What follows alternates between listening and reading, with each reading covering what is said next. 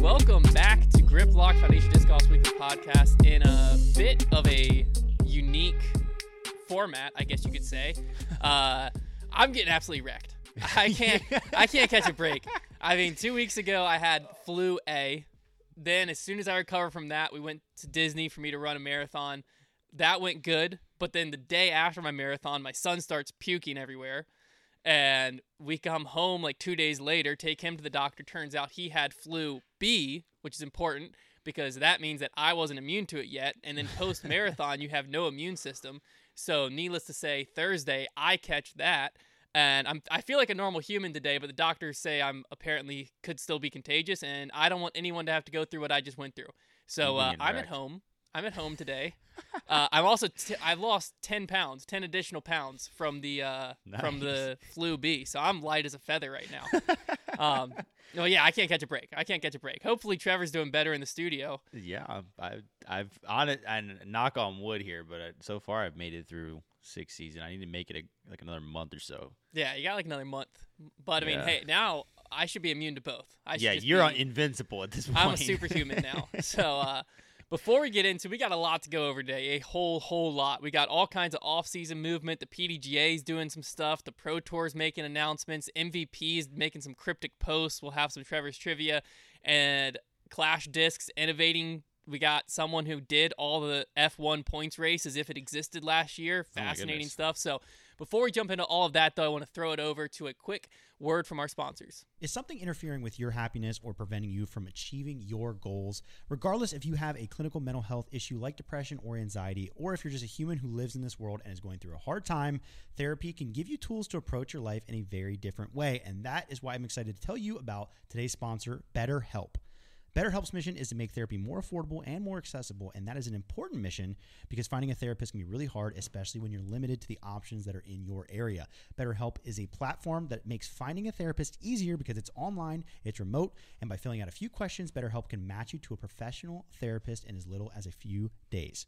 It's easy to sign up and get matched with a therapist. There's a link in my description. It's betterhelp.com/foundation. Clicking that link helps support this channel, but it also gets you 10% off your first month of BetterHelp so you can connect with a therapist and see if it helps you. And because finding a therapist is a little like dating, and if you don't really fit with that therapist, which is a common thing with therapy, you can easily switch to a new therapist at no additional cost without stressing about insurance, who's in your network, or anything like that. Therapy is a super great tool. We've worked with BetterHelp in the past, and this is a great resource to use if you're struggling with mental health or just going through a tough time in life. I highly recommend trying this out. Therapy can be a great resource to have. So if you're struggling, consider online therapy with BetterHelp. Click the link in the description or visit betterhelp.com/foundation. Thanks again to BetterHelp for supporting this channel. All right, let's kick it off the way we do every week with the Patreon question of the week. Now, Trevor, I do have to ask you something. Some people who are listening might know. What the frick was going on with the salsa chicken? I'm assuming y'all put the patrons up to something. I had to go look for the Patreon question of the week, and I was out of the mailbag. Gosh, dude. And I just scrolled through, and every question was about salsa chicken. I forgot you looked through the questions. Dang it. I have to every week to pick one. I know. They're going to be so mad at me. So a week ago, I don't remember how it started, but Connor and I were the only ones on doing it. Is when you were in Disney, I guess, and we somehow got on the topic, and I was like, guys, wouldn't it be really funny if we made like every question about Hunter's salsa chicken recipe, and like it started subtle, and it got to the point where he was like, okay, what's going on? Like see how long it took you to like realize there was a bit happening, and some people got so creative with it, Esteban wrote like an entire book to somehow finish it with like a salsa chicken question. It's hilarious.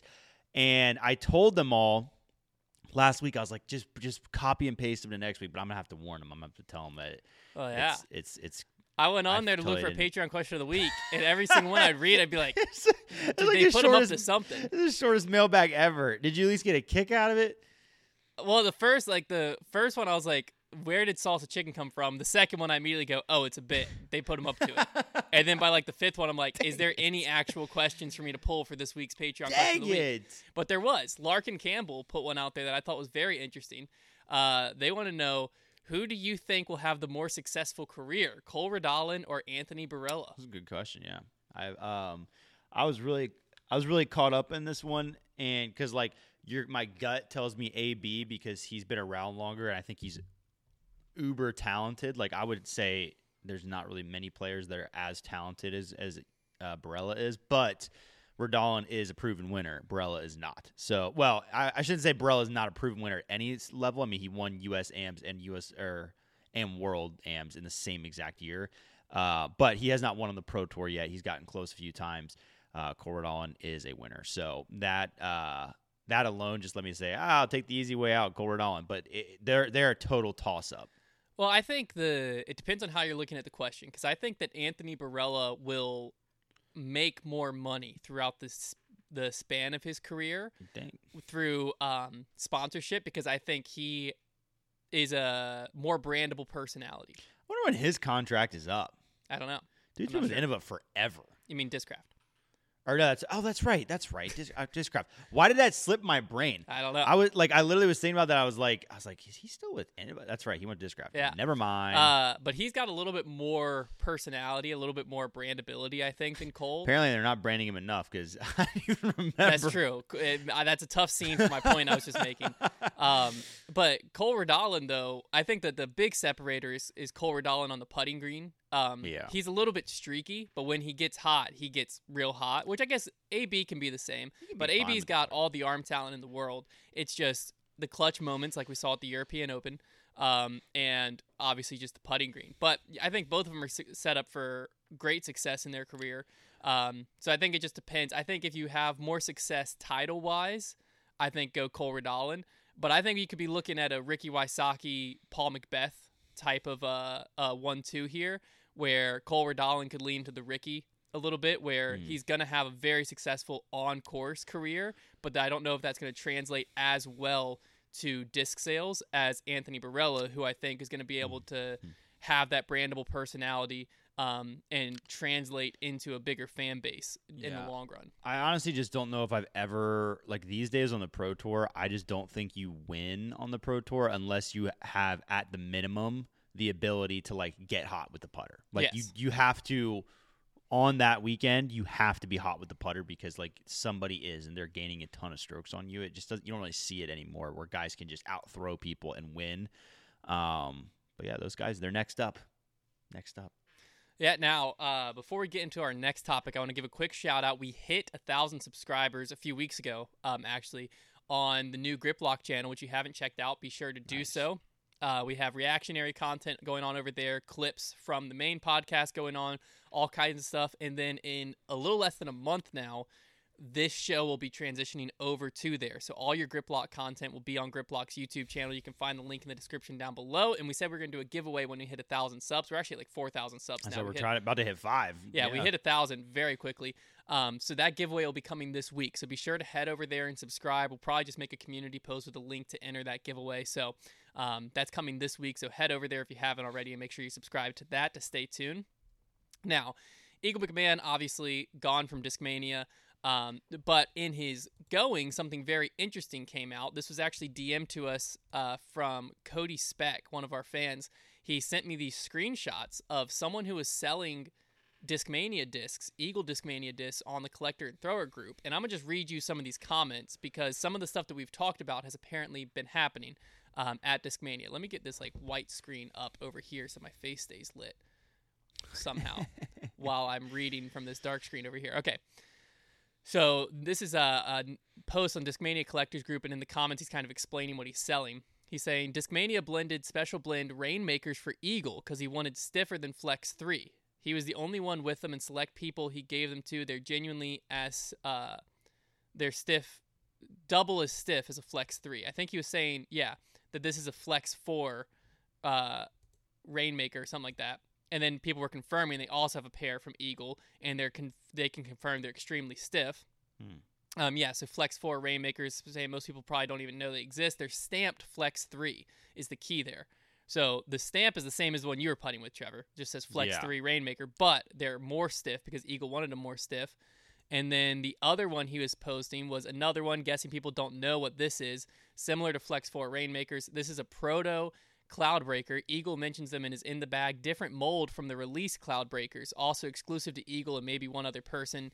Different color and mold than release. And then someone said, these are supposed to be very overstable, right? And he said, correct. Basically has a PD2 wing.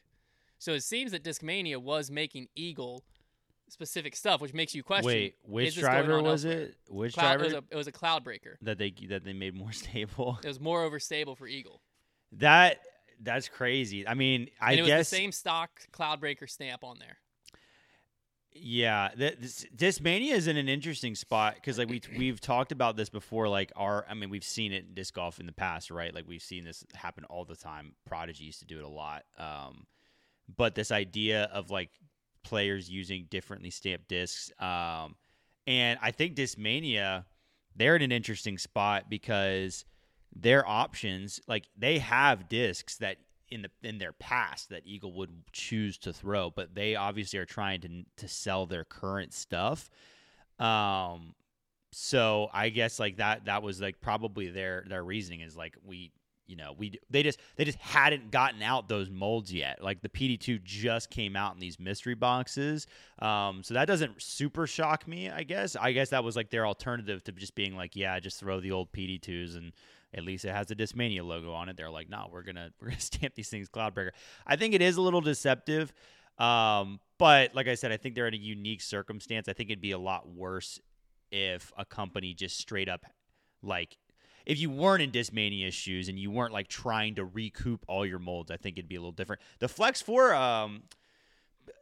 4 Rainmaker thing is interesting because people love stiff putters. Like I would have preferred the Flex 4. Like McPros were basically like the super stiff like that. That's why so I'm curious. Also, I used to putt P-line P2s, and I guess they were a little more stiff than Flex 3.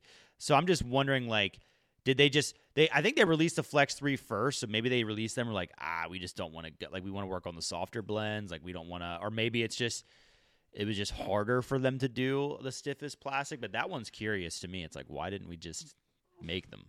Yeah, well, the interesting thing to me, though, is, like, if this post hadn't happened and hadn't got traction necessarily, people still would have no clue because it wasn't even the PD2. Like, it was just a Cloudbreaker that they allegedly have a PD2 wing on, maybe, or some modded. That somehow, which it makes you question, is it even legal if that's the case? That's a good point. I think it was more so it was released. Eagle was the only one that had it in this colorway, and we know Discmania and their colors. I'm assuming it was more so that color. However, they had to run the machine to get that color, made the Cloudbreaker that much more overstable. Yeah. But it makes you question, like, if this was going on for Eagle and, like, no one knew this was going on for Eagle, we just assumed he's putting, like, his putters say Flex 3.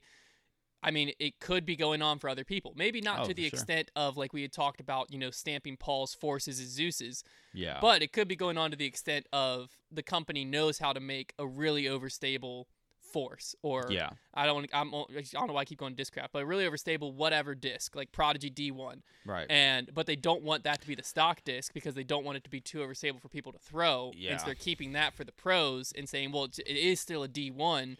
We're just making it way more overstable, but we don't want that to be the stock run because your average player wouldn't be able to throw this, so y'all just throw it. Well, the funny thing is in disc golf, too, is like because discs are so inconsistent, even if a company like Discraft, like let's use the Forces as an example again, like even if they aren't making particular forces for players, those players still have access to thousands of forces and they can sift through and find the most overstable ones. So there's always going to be a discrepancy there. I'll also mention that if Discmania is trying to keep this under wraps for like Gannon Buhr, they didn't do a great job because he commented, I saw on somebody's post, saying that he's going to be allowed to throw the old stuff. I did see that as well. They're not going to be covering that up. Yeah. Well, Gannon loves old stuff. So Gannon's bag's probably, if it's anything like his Prodigy bag, I mean, it's just going to be all Innova-made Discmania. If you're Discmania, I feel like in my head, that would have been like rule numero uno is you got to throw our new stuff. Yeah. Although I did see they already released like a Gannon Buhr stamped. I saw a picture of it on Twitter, like a Gannon Buhr stamped Link, I think is what he's going to end up putting with. We haven't even talked about Gannon's move. We'll talk about that in a second. That makes sense. But because I was curious, the P2 is so far from a PA3. I was like, well, what is this guy going to end up putting with? But let's talk about some other offseason moves super quick, and then we'll get into the Gannon one. I don't know how many of these y'all covered last week, so I'm going to just read from ones Okay. I know I haven't talked about because I don't think we'll stop on any of these. I'm going to Okay. just read up to current. There's not that many. Aiden Scott signed an extension with Prodigy. We had Tristan Tanner sign a deal with DGA. Ali Smith signed with ThoughtSpace. Silva Saarinen and Paul Kranz both signed with MVP. The MVP fans are really excited about both of those signings. And then we saw Hannah Wynn and Chris Clemens sign with Discraft, which confirms that RV spotting from earlier in the year. Shocker. Chris Clemens at Discraft. So, and then the final one that was just announced, Gannon Buhr has officially signed a 3-year deal with Discmania. What are your initial thoughts on this move here? I think that the first thing that popped in my head was, okay, not surprised. So far in this offseason, things have kind of happened as expected. Ever since the lawsuit last year, everybody's kind of first thought was Discmania were probably the ones trying to get him out of that. We still don't know that for sure, but this definitely heightens that theory. They lost Simon, cap space. They lost Eagle now, more cap space. And of course they got to pay Kyle. They're trying to build a young roster, but this was like the move they had to make. Basically, it's like you have a chance to replace your young player who's going to be able to influence a little bit and kind of revive that brand. So they really needed this. I'm not surprised. I think it's a good fit. I think he's going to love throwing Discmania. I imagine somebody who grew up in the game at the time Gannon did. Discmania is just a really fun company to want to play for. Like I think a lot of guys that play disc golf, even in my era, like would have loved to play on Team Discmania. Like it's just a cool team. Eagle and Simon really made it look like an awesome place to play. And my biggest question is definitely what could the money be? 3-year deal. That doesn't surprise me, but I think that the 3-year deal is really interesting here because you wonder whose side is that. Who wanted the 3-year deal, right? Is that Discmania saying we don't want to commit to more than 3 years, or is that Gannon saying I don't want to commit to more than 3 years? Because I would bet that the numbers of this deal will not come out unless I'm sure they'll eventually leak through the cracks. Like I'll probably hear about it or something and not be able to talk about it. But I would be surprised if he's making more than like $150K a year. Like I think the numbers have come down in disc golf recently. I'm sure he's getting paid well, but I'm sure it's nothing crazy. And so it could be Discmania being like, we're not going to commit to more than 3 years because it's financial burden on us. Or more likely, it's probably Gannon Buhr saying, I'll do 3 years because it'll lock me in for a little bit, but like I want to make sure I can get my value after this deal. Like I'm going to bet on disc golf a little bit. Yeah, it is an interesting. I don't know. He's so young. I never thought the year was like a weird number. I saw We've just seen a lot of big year deals thrown around lately. But I think the big years have been like, I mean, realistically, what's the only really big one is Paul with the 10-year. Other than that, Simon 10 years. And then, Simon's was 10 too. And then we saw Ricky 4, Ricky was Kona 4, Ricky and Kristen Kona 4. We saw a lot of 4s. A lot of 4s. A 4-year deal, I think, makes sense because you can get to that like 4-year 500,000, 4-year $1 million, like I think Dickerson's was, if I'm not mistaken. Yeah. I think KJ might have been 4 as well. KJ was 4. I don't know if we ever heard his details, but from what I understood, it was a very well-paying contract. But with such a young player, like a lot of those players are all established. You know what you're getting. Like you have the brand already built. You have like all of this with it. Gannon still has a lot of question marks. Like, yeah, all signs point to him being incredible, him being the face of the sport 10 years from now. Like, all signs point to that, but it could all fall apart just as quickly as it came together. Nothing is guaranteed in this sport. So the 3-year deal, I didn't find that because I think it benefits both sides. I think if you're Gannon, I don't want a super long deal because you're right. What if the sport takes off again and people are signing million-a-year deals left and right and I'm the next one owed that? I don't want to be in the midst of a 10-year deal till I'm 28 and then my second chance passes me by. And if you're Discmania, you don't want to put all your eggs into one basket and lock someone up for a 10-year deal when they're proven on tour, yes, but they're still very young and like there's still a lot of questions future-wise just based on time of like you're not signing a Paul Macbeth who when they walk in they already have 4 or 5 world titles and you basically just need their name to stay relevant to move plastic. You're signing someone who you need their name to continue to get more relevant to move the type of plastic you need them to move. So the 3-year deal, I think, made sense for both people. I thought it was kind of a good year amount. The question around the money is definitely a big one, because I would agree. I don't think this is a 3-year, $3 million deal. I don't think this is a 3-year, $1 million deal. I think the highest I could see this being is a 3-year, $500,000 deal, but I don't even think it's that. I would say this is probably like a 3-year, maybe $350,000 deal, somewhere in that range, maybe 400, somewhere in there. I think he's getting paid very well, and I think that he'll have chances with, signature discs and who knows, all kinds of other stuff to make a lot more money. But I definitely think from what I've been hearing this offseason that the markets come back down to reality. It was basically like if you didn't move in the last few years, you couldn't move, with the exception of Eagle McMahon. I have heard rumor that Eagle McMahon has basically been offered more than Discmania was willing to pay him, and that was why he left to go to wherever he ends up. Most likely MVP, but people are still swearing up one tree and down another. It's Innova. So. If anybody has cash to splash at this point, it would be MVP. You would think. They've had a very good few years here, but they do have a lot of money tied up in that new warehouse that they've been building. Now, with all of the Gannon announcement, the tagline they used for announcing Gannon was "The future is here."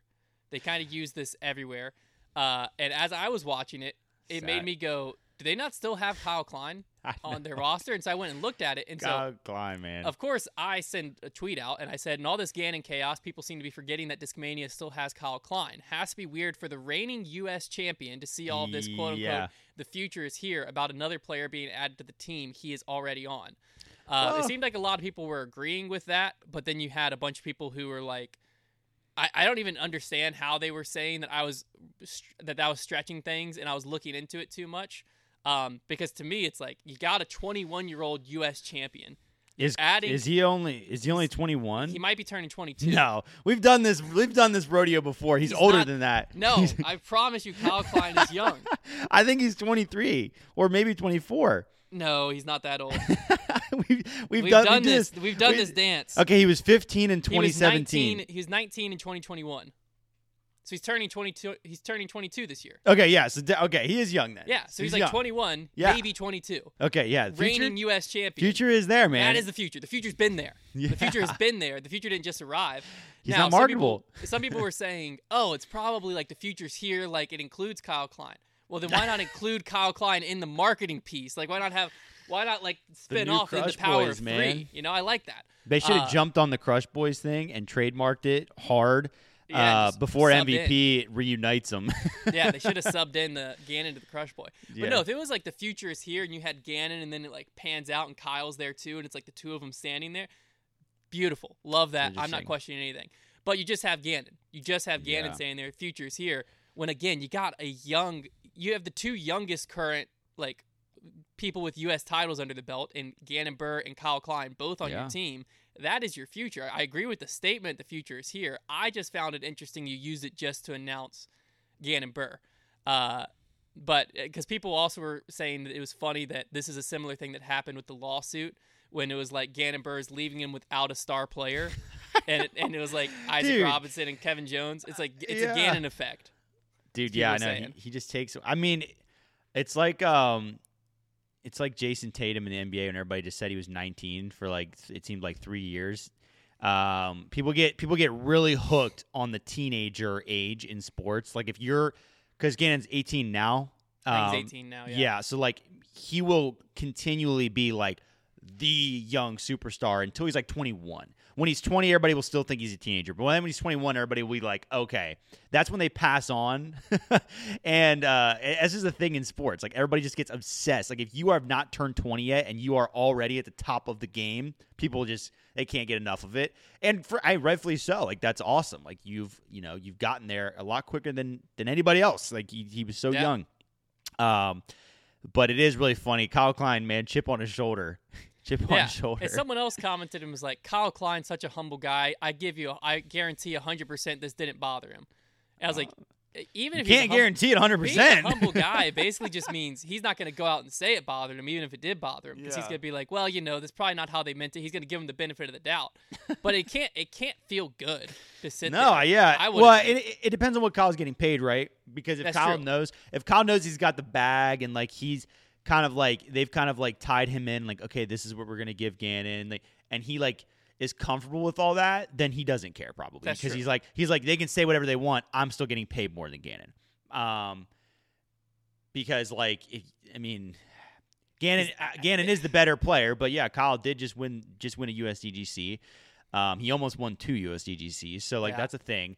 But yeah, I don't know. I don't know what I think. Did Kyle re-sign kind of during the boom? I feel like he did. I feel like he took like a pretty large extension like during the boom, and in that case, he might be getting paid pretty well. Let's see. But also, they might have been bleeding money at that point. Kyle Klein. Let's find him on this list. Because I remember everybody kind of being like, "Did he re-sign?" And we had he to signed a 4-year deal in 2023, so kind of at the end. Yeah. I don't think there was much. But they did that in the midst of losing Simon, so like they may have allocated those open. Yeah, funds they did just to get a him. 7-figure buyout from Simon. So look, hopefully Kyle's getting paid. Yeah, I would hope so, because I think at that time Kyle and Eagle were kind of like, okay, these are our guys. Remember, they even started putting Kyle into the Crush Boy stuff for a little bit there. They did. So I think they definitely, and they probably internally still view Kyle as the guy. I think it was a very honest mistake where they just got excited. We're signing an 18-year-old superstar, and it feels like, hey, the old guard's out. Eagle and Simon are out. The future's here. The future's coming in. We got Gannon coming. I think that was the thought process behind it. It's just when that's your marketing and you just have Gannon with the futures here, and it's like Kyle like sitting on the bench kicking his feet like, hey guys, over here. If we have learned anything about disc golf free agency, it is that you need to make your money on that player in the first year. Yeah. Because that is when like Kyle Klein's an awesome disc golfer. But, like, his name on a Discmania disc just blends in, right? Gannon Buhr's name on a Discmania disc right now, and for the next few months especially, is going to pop. Yeah. So, like, you got to sell them now, and this is the time. And it's the same thing with everybody. Like, eventually Simon's name – now, Simon's a bit of an anomaly, but eventually his name will become more synonymous with MVP. But when at the very beginning, that was like we were looking at an alien creature seeing his name on Gyro. Like, it popped. So – That is the name of the game. So you kind of have to put your chips in when you sign a new player and be like, all right, we're gonna go all in on this guy, make all of our money. And some guys like Kyle Klein, they don't arrive at their company via a huge signing, so it just doesn't happen as much that way.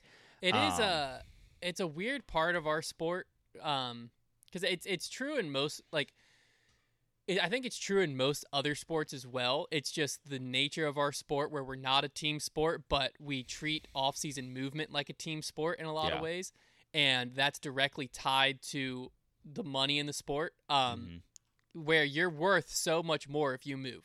It's true. Like if you stay at a company long enough to be synonymous and then you move, you're worth probably 2 or 3x. Because like Gannon Buhr staying at Prodigy would have moved probably half as much plastic as going to Discmania, and so he is worth so much more. The same thing with Eagle McMahon going to MVP, Simon. When Paul went from Innova to Discraft, I mean, it broke everything. Like, you're worth so much more when you move, and like in other sports, like Tiger Woods leaving Nike, obviously, I think he's starting his own TW brand, if I read that right.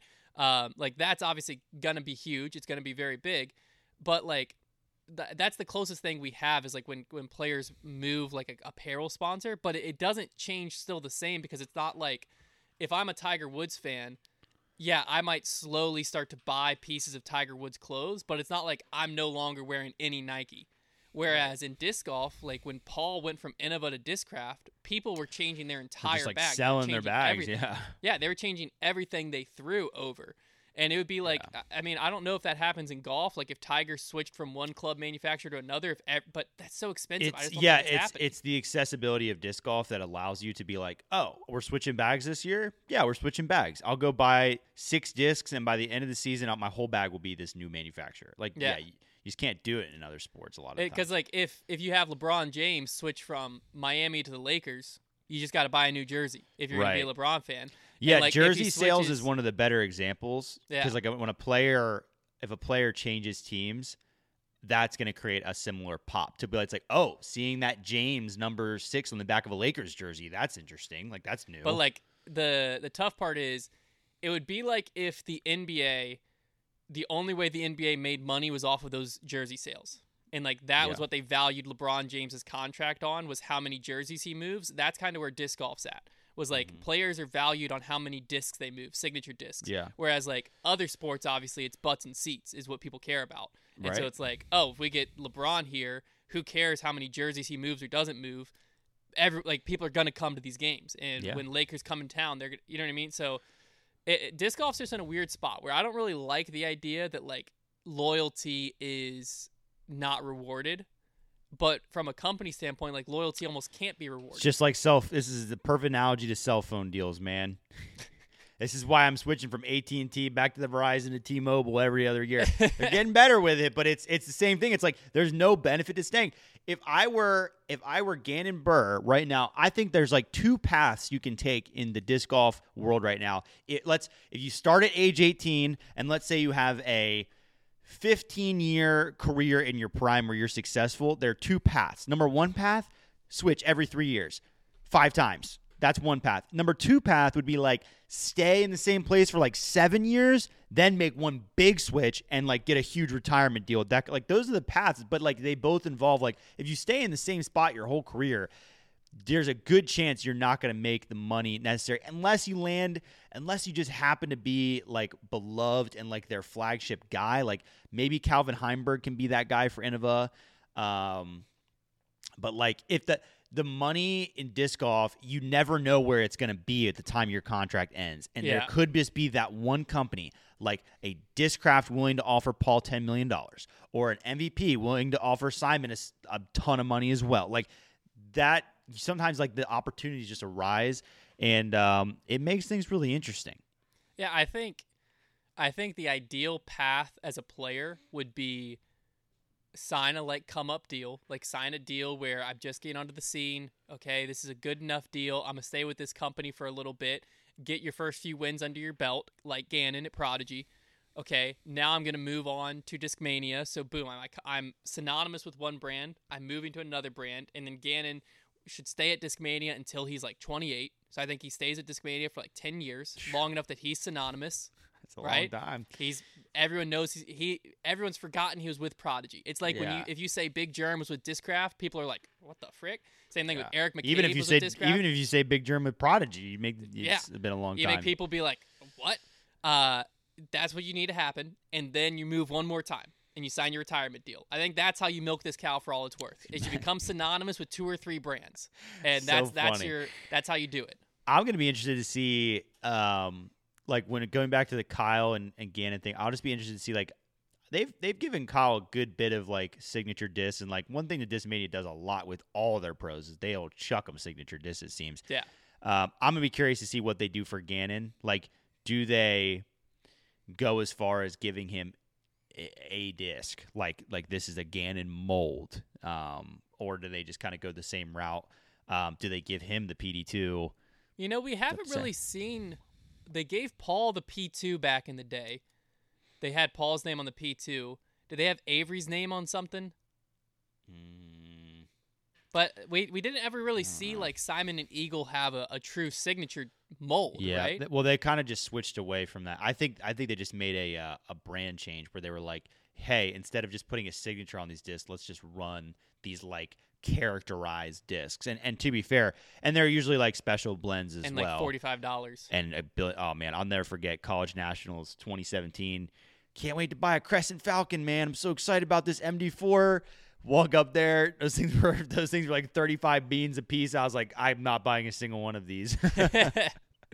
Yeah, it's an interesting one where that seems to be a very easy thing that people like players want, other companies like all do, you know? Yeah. And Discmania, I don't think it ever really has. Like I said, they had Paul's name on the P2, and that's the only one I remember was the S-Line P2 and Paul, and that was about it. It's just not, they just didn't want they just didn't want to go that way. I guess they didn't want to tie in just royalties that directly, which, yeah, it's interesting. I think I like the idea of it, though, because from a collector standpoint, like I don't have any Avery Destroyers in my collection, unfortunately. I used to, but threw it in Lake Sandusky. I've got some Macbeth Destroyers, then I got some Ricky Destroyers, and then I have some Blank Destroyers. And it's like, even though I know they're all the same mold, they fly different because they're from years apart. And so it gives you something. It's an easy way of separating the runs. Like, you're like, this is a Simon PD2 from back when he was with Discmania versus this is an Eagle one, and now I have a Gannon PD2. Like, I don't know. I kind of like it from that aspect. I think so. This is a little bit more out there, but like kind of along the lines of separating the years or the runs, because like I think that is cool that you can identify things. So Titleist, they obviously make the Pro V1 like the number one golf ball in golf, and they change their stamping every year. Not the Titleist logo.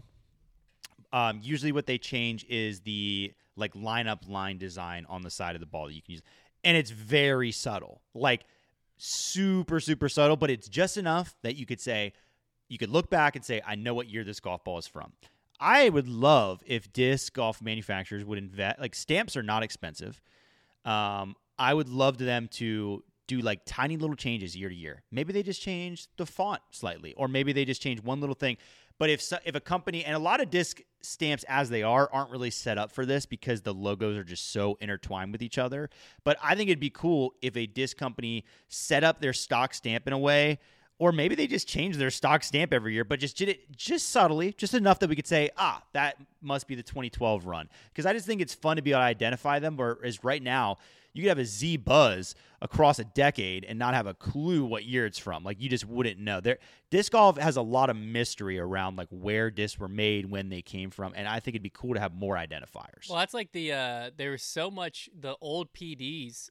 Like, people will talk about like, there's a 9th run PD or 8th run PD, and like the only way people know that is by looking at like the plastic or the way the penmanship is on the bottom. Or it would be very nice. Like, and I think Discmania's stamps, their new ones I don't think had it, but their old ones had that ring. You know what I mean? That's such an easy thing to change. Like, add a notch to the ring or something. Yeah, like add a notch to it. Change the width of it. Change like maybe one year it's like a little more textured. The next year it's not. Like, I don't know. I always liked like Millennium. I think always has the run on it somewhere. I know. I think it's Mint Disc that puts the run of their disc, like the production date on there. Yeah. I love that. I love being able to know the production date, because then cool. if you have a run that you know this is the run I love, you can go find it so easily. You can be like, I need an Omega 10.2 or whatever. Yeah. And it's like so easy to find. But all right, don't know how we got to that. Before we get into MVP's Cryptic post answer that they put out literally, I believe, this morning or late last night. It was last night. We're going to talk through, I want to tell you about this month's subscription box really quick. I just got super blurry. I don't know why my camera does that, but I'm going to talk through this month's subscription box really quick. If you're a Foundation fan, this is a month that you want to be a part of. The subscription box, if you haven't heard of it, is $45. Get you 3 premium discs plus a swag item each and every month. And this month, people were begging us for this disc. People were begging us for, realistically, this box. It's the Connor box. So this is celebrating his Break 86 accomplishment, one of the greatest series of all time on our YouTube channel. Absolute just thriller time and time and time again, and he finally did it. Now that it's been out for a little bit, no more spoilers, we have the Break 86 box. So what this comes with is there's a Break 86 stamp Passion, which if you watch that video, you'd know how much he threw that Passion. Break 86 stamp Passion. We have a Connor Face Shaman.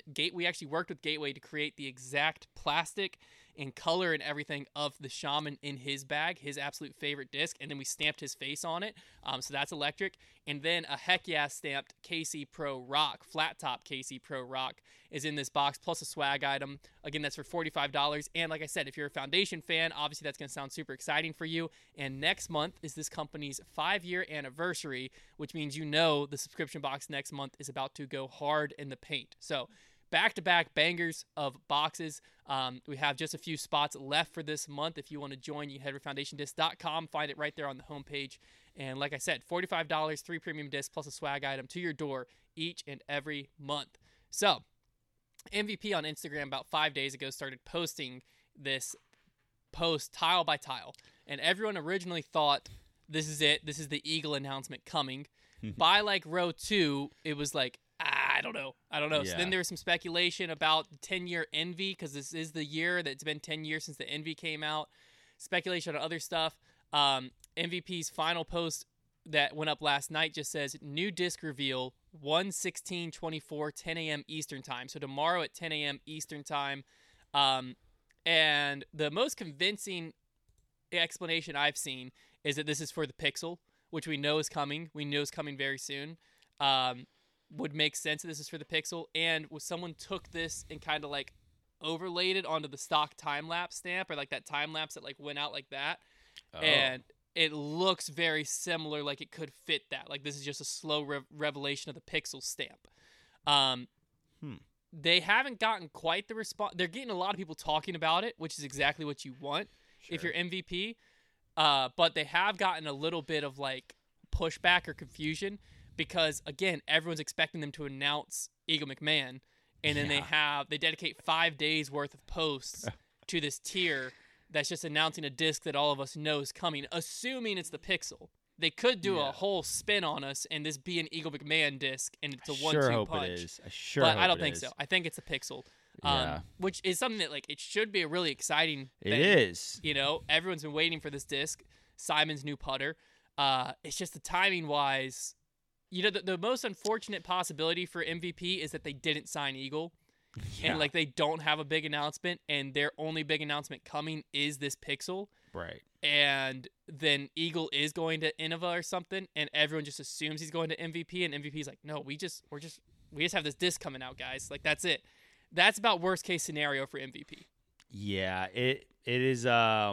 It's really the timing is everything, and also just feels a little. If it's, we'll run through the scenarios. If it's Eagle somehow and they're pulling a 180 on us, then fine, good job, like well done, good marketing. You'll get people like interested. Good job. I don't think it is. If it's the 10-year Envy, man, that's like. Either the Pixel or a 10-year Envy, that is an extreme amount of posting and suspense for a disc. Well, they deleted their whole Instagram posts for it. They archived them. Yeah, but that's a lot of effort. That's what I'm saying. It's a ton of effort for like you only get to pull these crazy marketing things so many times before we're like, if you do this and you announce a 10-year anniversary Envy, everybody's gonna be like, well, the next time you do it, we're not gonna pay as much attention. Yeah. A lot of people were commenting on when they posted the final tile, like, seriously? But like, cause my thing is like, if it's the Pixel, which I think is the most likely thing that it probably is, then like just have Simon do a hype video for it. It's gonna sell just great. Everybody's gonna pay attention to that. Like, it'd be one thing if we didn't know about the existence of the Pixel and like what it was going to be, and then you were teasing it like this. But like we do. So like that's why it's weird. It's like you can't tease something we know is coming and expect us to get that excited about it when it's a disc. If it was Eagle, that'd be another thing entirely. Do you think the PDGA approval process being public is bad for the sport because of moments like this? Yeah. Yeah, I think the public PDGA approval process, well, I think it is weird. I think there's probably an easy way to get around it. Well, I guess not. I guess you have to get it approved before you're going to go forward with manufacturing, or else you could waste a lot of resources. Yeah, you could really screw yourself over. I think what probably should happen is they should be able to get it approved and set a, like, to the public date. There should be like a pre-approval, like this is the approval that allows you to manufacture to move forward, and then maybe like double check approval, but like it's just like a finalized, now it's going public, you can sell this disc. Like there should probably be 2 stages of that, because it is pretty silly that the PDGA of all people, but we all know they love the power, so they're never giving that up. Yeah, I was gonna say, because like that's realistically the main reason we knew the Pixel was coming. Yeah. Like Simon eventually was throwing it and talking. Well, they have to get ahead of it. They know it's going to get out. Yeah, but that's what I'm saying is like Simon wouldn't have had to talk about it because like as soon as it gets PDGA approved, the public knows. And then they can put 2 and 2 together like, oh, Pixel, this is probably a new Simon disc. And then if you keep in the file name too, like Discraft did, it gets even more fun. That's very funny. Yes, Discraft with the beaded Luna. Beaded Luna. But like the same thing. With like that could have been a very cool like hype build up moment for Paul to have a new putter drop. You know, a beaded Luna. That, what is he calling it? Kratos? Is that what it's called? Yeah. That could have been a very big like hyped moment because no one knew it was coming. But now we all do. And now it's just like, now it puts pressure on Discraft because we're all like, hey, when are you going to release that thing? We saw you got it approved. Yeah. Like, when's it coming? When's it coming out? And they're like getting it approved, and then they have to like do all the production and get all the marketing together. And it might be, I mean, MVP's got stuff approved years ago that we haven't seen. And so it's like, I don't know. This was the one where the first time I really thought of it, I was like, do we really want the PDGA approval like as a fan? Absolutely, because you get to find out about stuff way before you're supposed to. But like as a company, that's got to be so demoralizing for your whole fan base to know like a disc exists, know silly. all of. They can see pictures and dimensions to basically know exactly how it's going to fly too, and like everything before it ever even you ever get the chance to market it. The PDGA approval process is dumb to begin with because what you are. The requirements are super loose. I mean, look at some of the discs that get PDGA approved, and B, like, it's not that like. I just feel like it's so silly that these manufacturers have to get permission from the PDGA of all people. Like, this rule never even gets enforced on the course.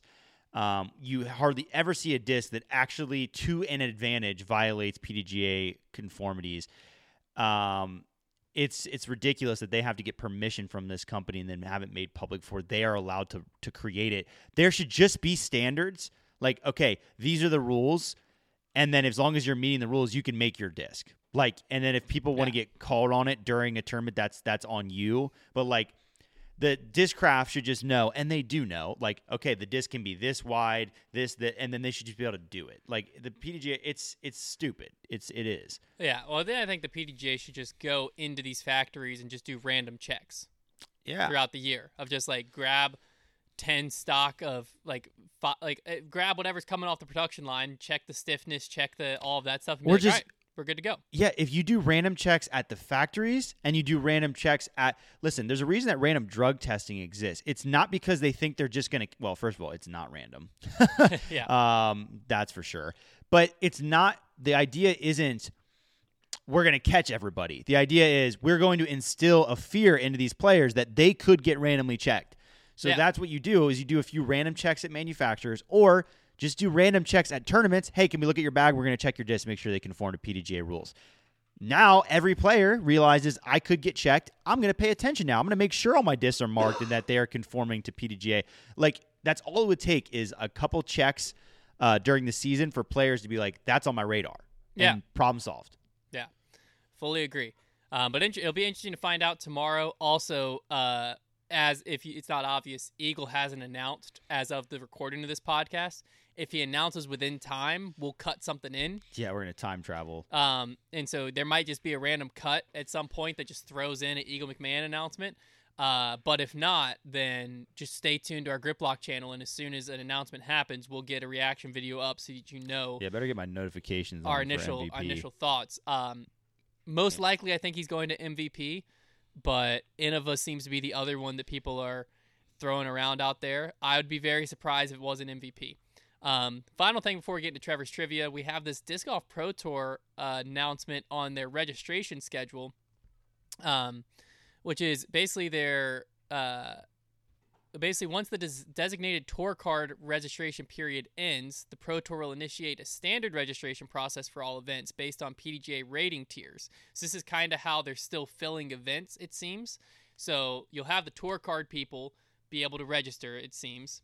They also just published down below, I'll read in a second, the 2025 tour card qualification. So basically, tour card people will register, and then it'll be like a tiered registration. Yeah. So not a huge storyline, but basically for 2024, Tier 1 is 1010 and up for MPO, 930 and up for FPO, which this is the first time I feel like I've seen, I could just be forgetting, but I've seen above 1,000 for that top tier, which, you know. I think before it was just 1,000. Yeah, I think 1010 is the new 1,000. I think we might have to make some merch Inflation. out of that. Yeah. And then Tier 2 is 990 and up. and FPO's 900 and up. Tier 3's 970 and up. FPO's 870. Tier 4's 935 and up. FPO's 825. So the biggest question, question with the tiers is not what are the tiers, but it is how many players exist at each tier, because that's going to determine like how many tour card holders are there, and then how many people are there above 1010, because even with this tiered system, it might never make it to tier 2. Yeah, at certain it might events. not. And Which, like that could I be think that's the goal, to be honest with you. For sure. The goal is obviously not really get much more than like 5 players past tier 2. Yeah, no, I think the goal would be all our tour card players sign up, and then we've got a handful of people from tier 1, and then that's that. Like that makes sense to me. Because that would be a very strong field if like everyone's a tour card player or is basically 1,000 rated and up. That would be a very strong field. Be great. That is going to be very regional. You know, when the tour goes to some areas, that will be true. When the tour goes to other areas, you're going to have 935 rated players getting in. And that's just the nature of the sport. I think that the way the Pro Tour is currently doing it is about the best that you can do. Those West Coast events, man, they're gonna be the scary. The West Coast and when players go to Europe are the two where who knows what's going to end up happening.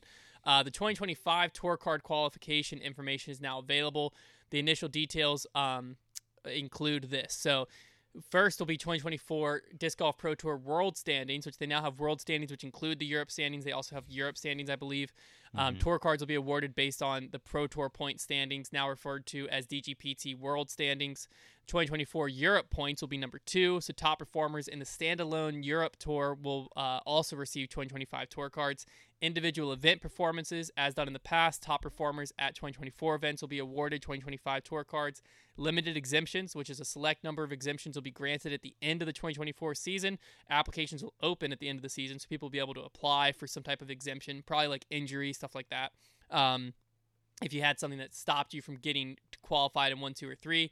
And then number 5, 2024 DGPT Qualifying Series, the Q Series. This is the new event series separate from the regular tour that will offer 2025 tour cards to top performers. The Q Series schedule and further details will be released prior to the start of the season. We got to try to get into a Q Series event. From the Q Series, but that's their next thing. So that's kind of how people earn tour cards and then also the little tiered registration. So we're getting very close to the start of the season. We're about a month out.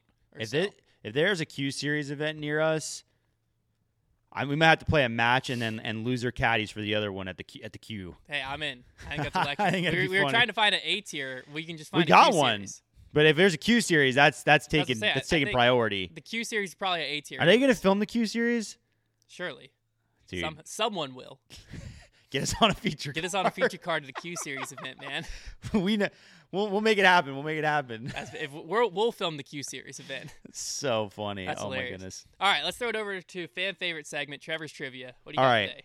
Here's the thing. It's been the off season for so long. I don't even remember anything about the rules of disc golf, who disc golfers are anymore. We got like a month left, and I'm dying for some frisbee. So we're gonna do a little refresher and see how much you recall from the current state of disc golf, right now, and just like where we kind of left things off.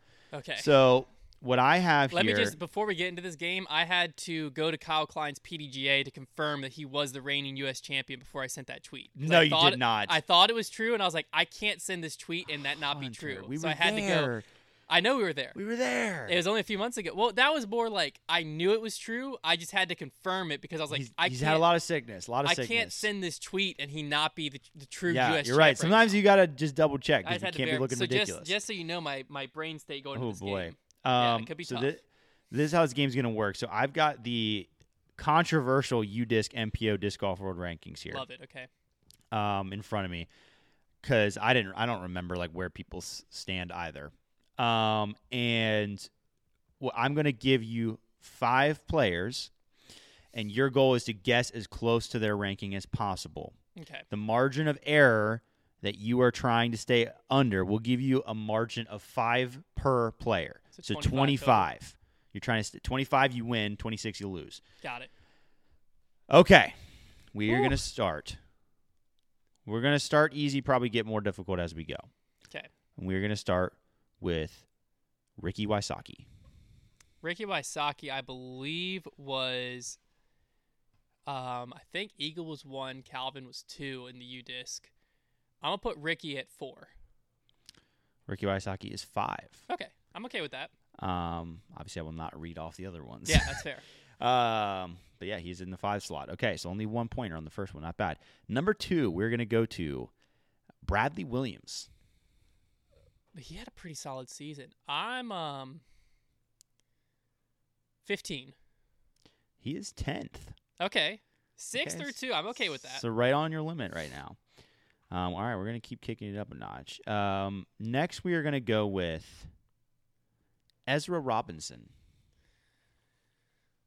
He had a sneaky good finish to his season, I believe. Give me 20th. Wow. He's at 19th. All right. All right, these last 2 are going to be difficult. Okay.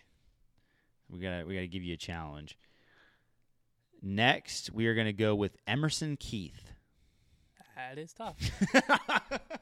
That is tough. He had a win back in the day.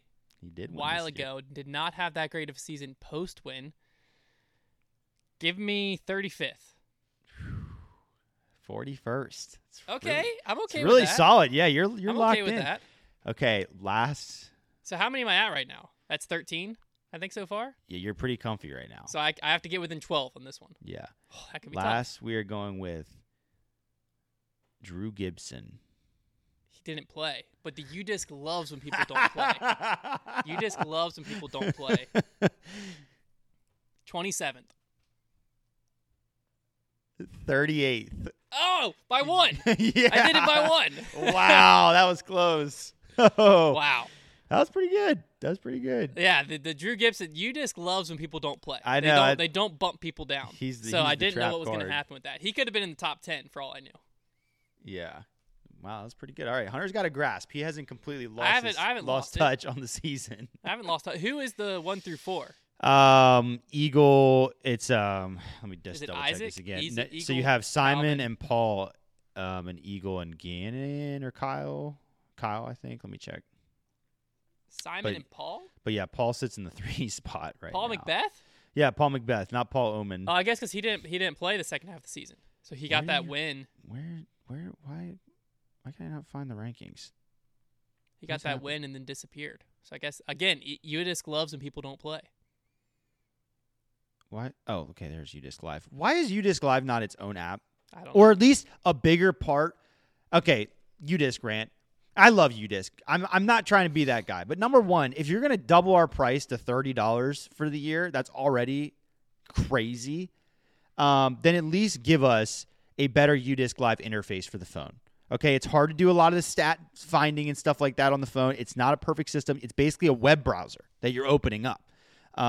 So I want a native UDisc Live app, or even better, just make it flow with the app better. And I want social aspect to UDisc. I want it to be like Strava. I already asked the guy. I made the guy who made UDisc. He said he's never going to do it. But that would be so great because like Strava, you post and then like he's not a punk. He's imagine you finish your round and then your buddies can all like comment on your round and like give you kudos. Like that'd be electric. It would be electric. I want that. You know what? UDisc, you've been warned. I might do it. Whoa! It's been Eagle, Calvin. It's Eagle, Calvin, Paul, Simon, Ricky, and then Kyle, Gannon after that, then Isaac after that. Okay. I wanted to give kudos to the PDGA on this next one because let's go, huh? They made this announcement that realistically they didn't need to make. But they did it in the name of full transparency because they could tell like, hey, let's get ahead of it for once and not let people like show people full transparency why we made the decision we made. They didn't put their financials out? No. This is about they had to make an event insurance change. And so they wrote up this whole article basically on why they ended up going with Ledgestone Insurance, which obviously people would say conflict of interest with Nate Heinold, all of that stuff. Okay, guys. And so they why did we go with Ledgestone Insurance?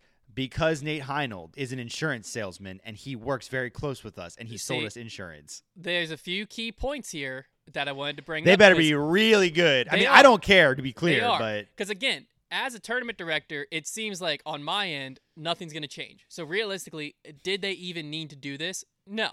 But I want to give kudos to the PDJ. They did. They did this whole write-up on basically what was happening. So in late into this last year, PDJ received word that their event insurance wasn't going to renew. So they began looking for other options. Basically, the only policy they found, not with Heinold, was $470,000 through this non-admitted carrier. I don't know what that means. And less access to technology than they previously had, and an A- rated carrier, which would have been a fine carrier. So they brought that to Heinold because he's on the PDJ staff, on the board of director, and he was like, I'll be honest with you, we can get this way better. And so they went through Heinold, $205,000. So they PDJ saved $200-some thousand going through, got better access technology, all of this stuff. And people were basically saying, hey, they wanted to address a conflict of interest in this situation, would have personal interest to gain. So Nate stood to receive a commission in excess of $15,000 for brokering this deal. Makes sense. He's an insurance agent. So to ensure the complete absence of any appearance of improper whatever, Nate declined the commission so that he would solely act as a volunteer board member to basically talk to PDJ through this, and not as an insurance agent who's standing to make $15,000. So like I said, he declined the commission, and we gave him a $10,000 bonus for saving us $200,000. No, it did not. Yeah, right, bro. Nothing like that's in there. I don't believe. Yeah, I bet it's not. I don't believe this for a second. It says he acted solely as a volunteer board member. I'm trying to give PDGA kudos because they wrote up this whole article. They didn't have to write this. It's like when you hit your brother and you run to your mom to be like, "Hey, by the way, you're just getting ahead of it." But I don't believe for 1 millisecond. And listen, I've never been a guy who cares about the conflict of interest thing that much. Whatever. He's in a position, he's leveraging that position. It's a win-win. I don't think the PDGA is getting robbed with this insurance policy. So I'm not mad about it. I just think it's funny because it's imagine the smile that crossed Nate Heinold's face when it comes across his desk that the PDGA is shopping for a 6-figure insurance policy. It's the greatest day of his life. He turned down his commission. Yeah, and he saved the company that he's helping run $200,000. I bet there's something in it for him. If nothing else, some votes, man. You have no way to know that. If nothing in it, some votes, man. They're corrupt. You don't know. Right now, you don't know any of what you're saying. Nate Heinold's he's a genius. Okay, well, Trevor isn't on the same page as me. I thought this was a good step towards transparency for the PDGA, because typically stuff like this would happen and then we would find out because imagine the flip side of the coin where the how would PDGA, we have found out? I'm actually someone curious. Would have found out. I don't know. Whistleblower. Reddit post, tweet, someone. Ricky's caddy, someone would have leaked it and it would have got out there, and then you would have been right. Then the PDGA would have been saying, no, it's a good thing. We saved all this. We've heard that before, right? Instead, by explaining ahead of time, hey, here's all the details. We were in a tough spot. We couldn't get coverage again. Our insurance that we got quoted was way higher than we wanted to pay, way higher than we used to pay. We went to the board of directors. Nate's on the board. He has a ton of insurance experience. He was able to find us a deal that saved us $265,000 with the same coverage we were getting before. And not only that, he declined to accept his commission to ensure that there was no conflict of interest. Here's all the details. Do with it what you want. I think that's how this organization should be operating. I like that. Right. And also, it's the whole it's not a conflict of interest. Well, it's Nate Heinold still works for Ledgestone. Therefore, if he makes a huge sale on behalf of Ledgestone, regardless of commission, that helps his positioning within Ledgestone Insurance. Does he still work with I was under the impression he made a sale and he was going to get commission off of. I don't think he still does insurance sales on a day-to-day basis. I don't think he does day-to-day either, but I'm just saying he's still can make commission, so he's still employed. Yeah. So listen, and like I said, I'm not really that mad about it. I think that if Nate Heinold is a resource in that company, then yes, you probably could get a better deal with somebody that you know and that cares about the organization versus just somebody who's an insurance company. So whatever. All I'm saying is let's not try to act like we're not all scratching each other's backs. That's what we do in this world. I do think, of course, yes, it would have been a lot more. There would have been some actual outrage if this hadn't come out until later down the line. People definitely would have been what the heck? So yeah, I think it's probably a smart play on their behalf.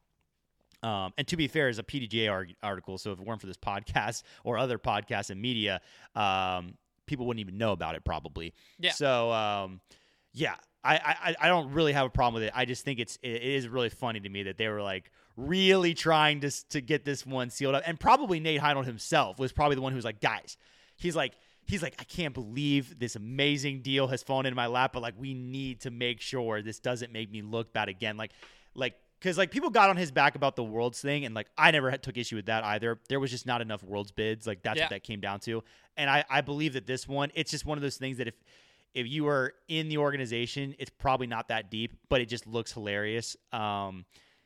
And so, yeah, he's probably like, guys, like we've got to like get ahead of this one because I can't have this coming back at me again. I don't know. That's funny. That is really funny.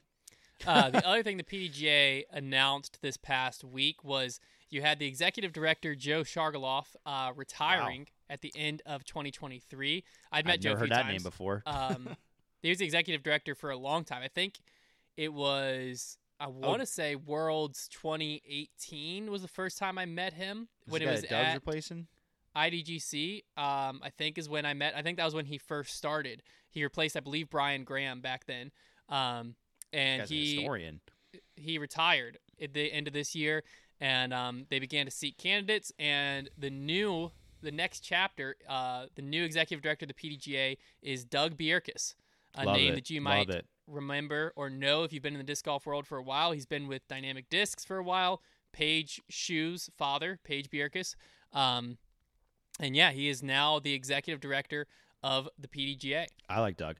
So I think it's a good move. I think we need to keep tabs. Who's the guy that just retired? Shargaloff, Joe Shargaloff. How old's Joe? He was already a retired military man. Oh, okay, so he's got military pension going on. I say we need to. I would say we need to keep tabs. He's not super old. I'll say that. I was gonna say before. I was like, we need to keep tabs on this Joe guy. Is he playing golf in Florida? Like, what's that 401k at PDGA doing? Did Heinold negotiate that too? I want to know. But if he's got military pension too, and you know what, he served the country, so I don't really care how much PDGA money he got. Yeah, I believe he was a former military man when I met him, and I mean, to be honest with you, I don't think that it's coincidence that it came at the end of the 2023 year that the PDGA had. I feel like that was a very stressful year, lawsuit-wise and everything. Out of here. And it was probably like if you were in a financial position to retire, I could see that being the year that you're like, hey, I'll be straight with you. This is it. I'm not doing this. I signed up for Frisbee golf. I signed up to try to not just the grow the sport, push the pro scene forward, and this is not. I didn't sign up for this. I know. I could that's definitely how, see that. I know that's how a lot of people working in disc golf probably felt this year, being like, "What happened to growing the sport? Holy cow!" Yeah. This is so different. I could definitely see that being the reason why. But I'm very excited about this move. I really like Doug. He has a lot of experience in. And every time I've met him, has been very, very professional guy on all fronts. He has a lot of experience within disc golf. I don't know too much about his experience outside of disc golf. But, I think he's been in the sport a long, long time, and I know he has the sport's best interest in mind. So it'll be exciting to see what happens. We got to talk about a huge departure in the disc golf world. Danny Lindahl. Danny Lindahl. Did you have it in your notes? I didn't, no. Oh, disrespect. Danny Lindahl, man. He's gone. Moved to Kansas State. He's gonna be filming videography of wildlife or something at Kansas State. Makes me sad, dude. And listen, last time I called out Jeremy Rusko on this podcast, he threw it back in my face because apparently he was listening. So if you are listening again, Jeremy, what are you doing? You can't. He's the one. He's gonna be the one that got away. I know you're not really in charge of anything either anymore. I don't think. But he's the one that got away. You should have paid him the big bucks. He's moving closer to family, it sounded like. Yeah, it was a big thing. Well, yeah, I mean, I agree. But listen, here's my conspiracy theory. Okay. I think that they have to move Kona into more of a media role. Okay. And I think also that contract just hurts them deeply. And this is not Kona slander, guys. I'm not going to be slandering Kona. They signed her. It's not her fault. But I just don't think there was room in the budget for Danny. And that doesn't mean necessarily they were like, we can't pay you anymore, but it might mean like, hey, I really want to raise this year. Sorry, Danny. Like, it's just not in the cards. And then he was like, I can't turn down this other job that opened up. So when you say a media role, you think Kona's like working a desk job? She's supposed to make a return at U.S. Women's. I don't know about all that, but it might just be like, okay, you're now going to be in charge of more of the media stuff, and we might have you film more type videos that Danny Lindahl was while you're out on the road, like Physics of Flight Volume 2. Anybody? Hashtag, can we get hashtag We Miss Danny, or bring back, or Justice for Danny Lindahl, or what do we need to get something trending on Twitter. I mean, Danny was obviously a great person. He's Love a great him. guy for the sport. I think he still said he was going to go back to making stuff like on his channel in his free time as cool. as it happened, like as he has free time. But some of it, like, yeah, the Lone Star departures with Josh Hofstra, there was that didn't smell right. You know what I mean? There was a lot going on around that. This one smells okay to me. I don't see a ton. Okay. I don't see a ton going on with Dynamic that's like super controversial. Everyone's leaving. This is just, and they I just know they got a lot of money tied up in players. They do. But you know, I that doesn't mean a disc golf job's never going to pay what a non-disc golf job can pay. Like if you're a social media manager for Innova, obviously you could walk down the street in frickin' LA and go make probably 3 times as much as a social media manager somewhere else. It's true. And there comes a point in people's lives when, like, Danny Lindahl, if he's like, man, if I go to Kansas State, I'll be maybe within 30 minutes of family and I can make more money. Maybe he's at a point where he's ready to like settle down and get married, and he's like, make a business decision. I don't want to raise a family in Emporia. Those free biofusion enforcers weren't getting it done anymore. Yeah, you know, the salary of 15 biofusion enforcers a month just wasn't doing it. You know, that doesn't pay rent closer to family. So who knows?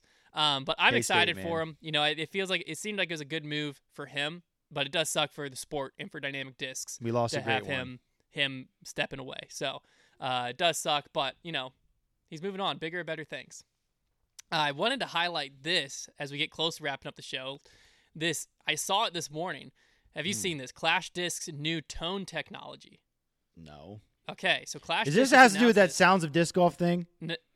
Oh, I don't think so. Did I just make a light bulb click? Maybe, though. But they just posted this video on their Instagram that didn't really explain anything. So I went to their website to get the explanation. So Tone is basically a brand new development in plastic form. So Tone, the bottom of the rim is made of stiffer plastic, which makes the disc very torque resistant, and then the top of the disc is very grippy premium plastic mixture, which guarantees the best possible feel when throwing in any condition. Tone technology combines the best properties of 2 different plastics in a completely new way with a 3-dimensional appearance. This additionally accelerates the disc's spin during the throw. So they're kind of claiming gyro. All these elements collectively enhance the disc, unlocking its peak performance potential. So the benefits, number 1, it's the best fusion of stiffness and grip on the market, is what they're claiming. Number 2, faster spin speed. Number 3, guarantees consistent stability for all discs. That's a big one. Mm-hmm. Number 4, advanced manufacturing process allows to influence the stability. Interesting. Number 5, the disc sustains its optimal properties longer. Man, they're saying a lot of things there. The first disc made with the Tone technology is the Salt, but the technology will extend to most of their existing molds in the future. Are you ready to try the Tone Salt? Now, that's interesting. So they're so confident in this new tech that they're like, we're going to throw it on all of our other discs. Hey, kudos to Clash Discs. I mean, first thing I'll say is it does look like just like different version of gyro. Looks cool, but though. It's so the top, it's like only the under rim. Yeah, I watched the video just then. It's very interesting. It looks cool. Hey, kudos to Clash, because while everybody else is just like making the same disc over and over and over again, they're trying some stuff. I mean, they tried doing that.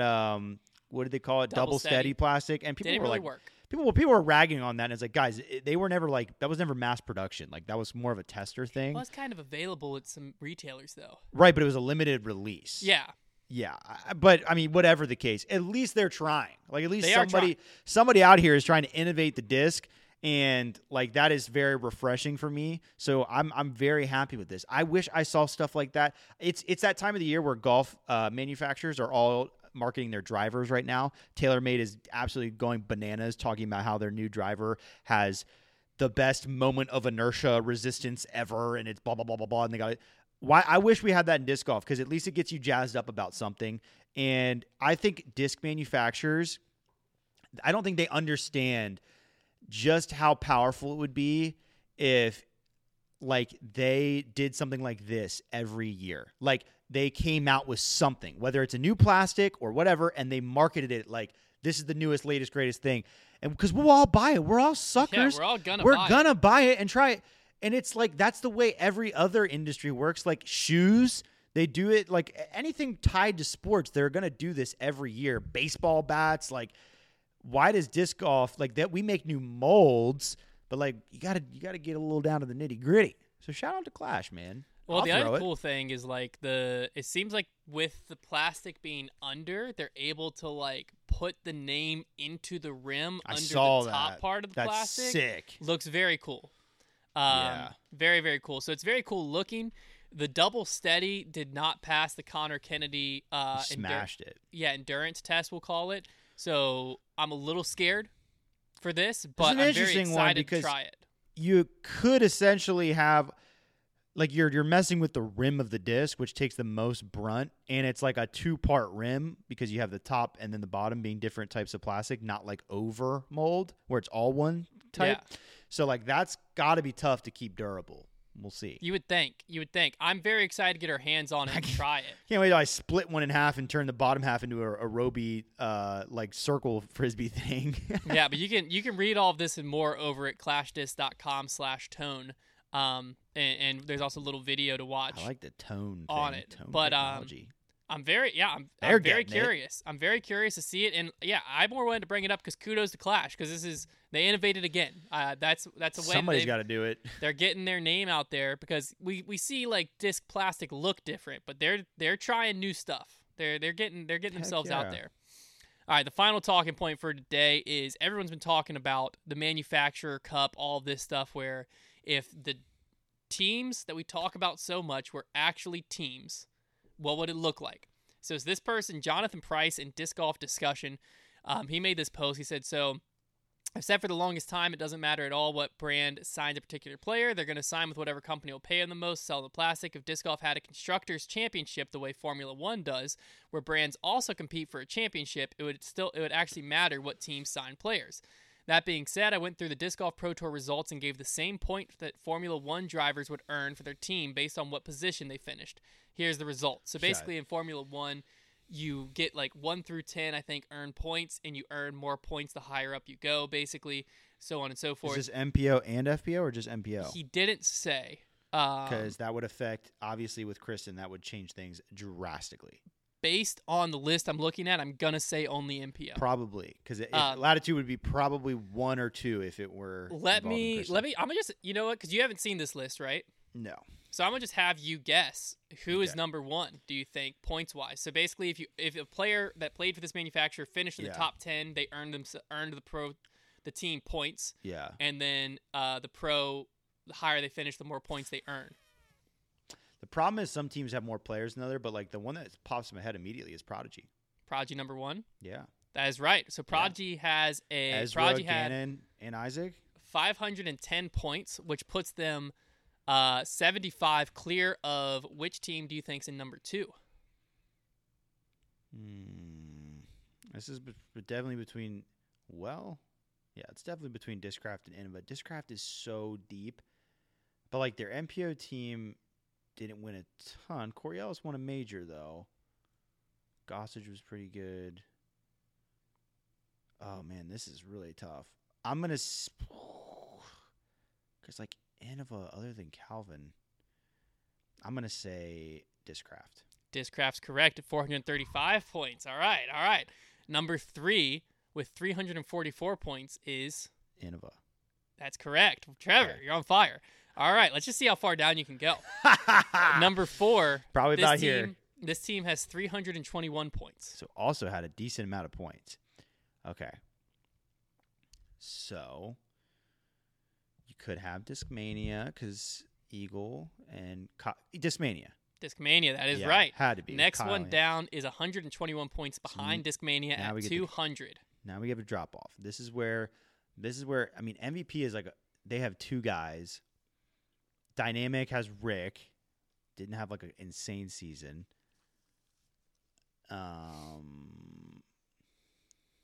MVP. It's a little weird. I'm not going to dock you any points because they put Trilogy, but then they also line itemed out Latitude 64 at the bottom. So I'm imagining that's just Dynamic Discs, but they might have put Dynamic and West Side together, which would have got that Matty O win in. So that's ridiculous. Little unfortunate there. The That's next one down ridiculous. is MVP though at 141. So it we sounds got to like give you some credit I was there because robbed. I think they merged Ricky and Mattio's season basically, which is unfortunate. Yeah, for you. why did we do that? All right, I don't think there's even a point in guessing the rest of them. Next down, we had DGA at 116. Let's go. Thought Austin Space Hannum. would have been next at 78. Proctor. Lone Star at 39. Infinite at 23. And then Latitude 64 at 4. But, yeah, it is a very interesting list there. It is. I think hey, whatever we got to do to spice things up around here. I'm not against it. I'm not either. I As think long as it's not a specific event tied to it, as long as it's just like a passive thing that happens that we can talk about, sure. And the manufacturers will care about it, but the players won't really. But like, what their players are just going to do their normal thing. The manufacturers are just gonna if the manufacturers get a payout of some sort. Hey, I like the idea. I like that you have to pay to enter. Every manufacturer they put in $500,000. Winner takes all. The only thing that gets weird in Formula One, but I don't think this could happen in disc golf. But or maybe it could. I don't know. In Formula One, you'll sometimes have like, if you have a player because you get more bonuses if a player like wins the championship, the drivers' championship, or whatever. They'll ask guys to throw. They'll ask guys to like let their teammate pass. Yeah. And stuff, or like to hold your position so you can drift behind them, and then once you're done drafting, like, all right, now let them go, and like slingshot. So like they'll ask one player to sacrifice their performance for the benefit of the team. Oh, I don't know if that could happen in disc golf. I'd love it, but I don't think I'd like that. I don't think I'd like if you had Corey Ellis. You got Kyle Klein. Kyle Klein has to lay up 3 times for the future. Yeah, like Kyle Klein. Kyle Klein has a putt for the win at USDGC, and they're like, hey, but if Gannon gets this, we can get like 3 times more points. So, Kyle, we're going to need you to lay up so that Gannon can take the win. I wouldn't like that aspect of it. Great stories, though. Would be great stories. But I don't mind, because it would make the team aspect be more interesting. Sure would. And I don't know. I'm not completely against it. We've even seen golf try to go into a team thing with Liv. It hasn't fully worked out, but there's obviously some reason. They got a sick buyout, man. Yeah, well, apparently Nike is making. Did you see this? Nike allegedly signed Brooks Koepka's team and is trying to replace Tiger with Brooks. There you go. Who knows? Maybe Liv's the future. Could be. But I'm not fully against it. I think it could be interesting. I think it'd be fun to keep up with throughout the season. I don't know if we're the show to do it, because that seems like a lot. But if someone wants to do it and send it to us, we'll talk about it. Yeah. Why not? It's a good time. All right, well, that wraps up this week of Grip Locked. You, by listening to this, either are still in the dark with us where Eagle landed, or we cut something in, and you now know as well as us where Eagle went. But as of 9:15 this morning, Eagle McMahon has not landed anywhere. So that's that. We will talk to you again, though, next week. Don't forget to head over to the Grip Locked YouTube channel and enter the giveaway there, and also stay tuned to that channel for all the announcements that are inevitably coming this week. We'll get you immediate reactions going down over there. We'll talk to you again next week.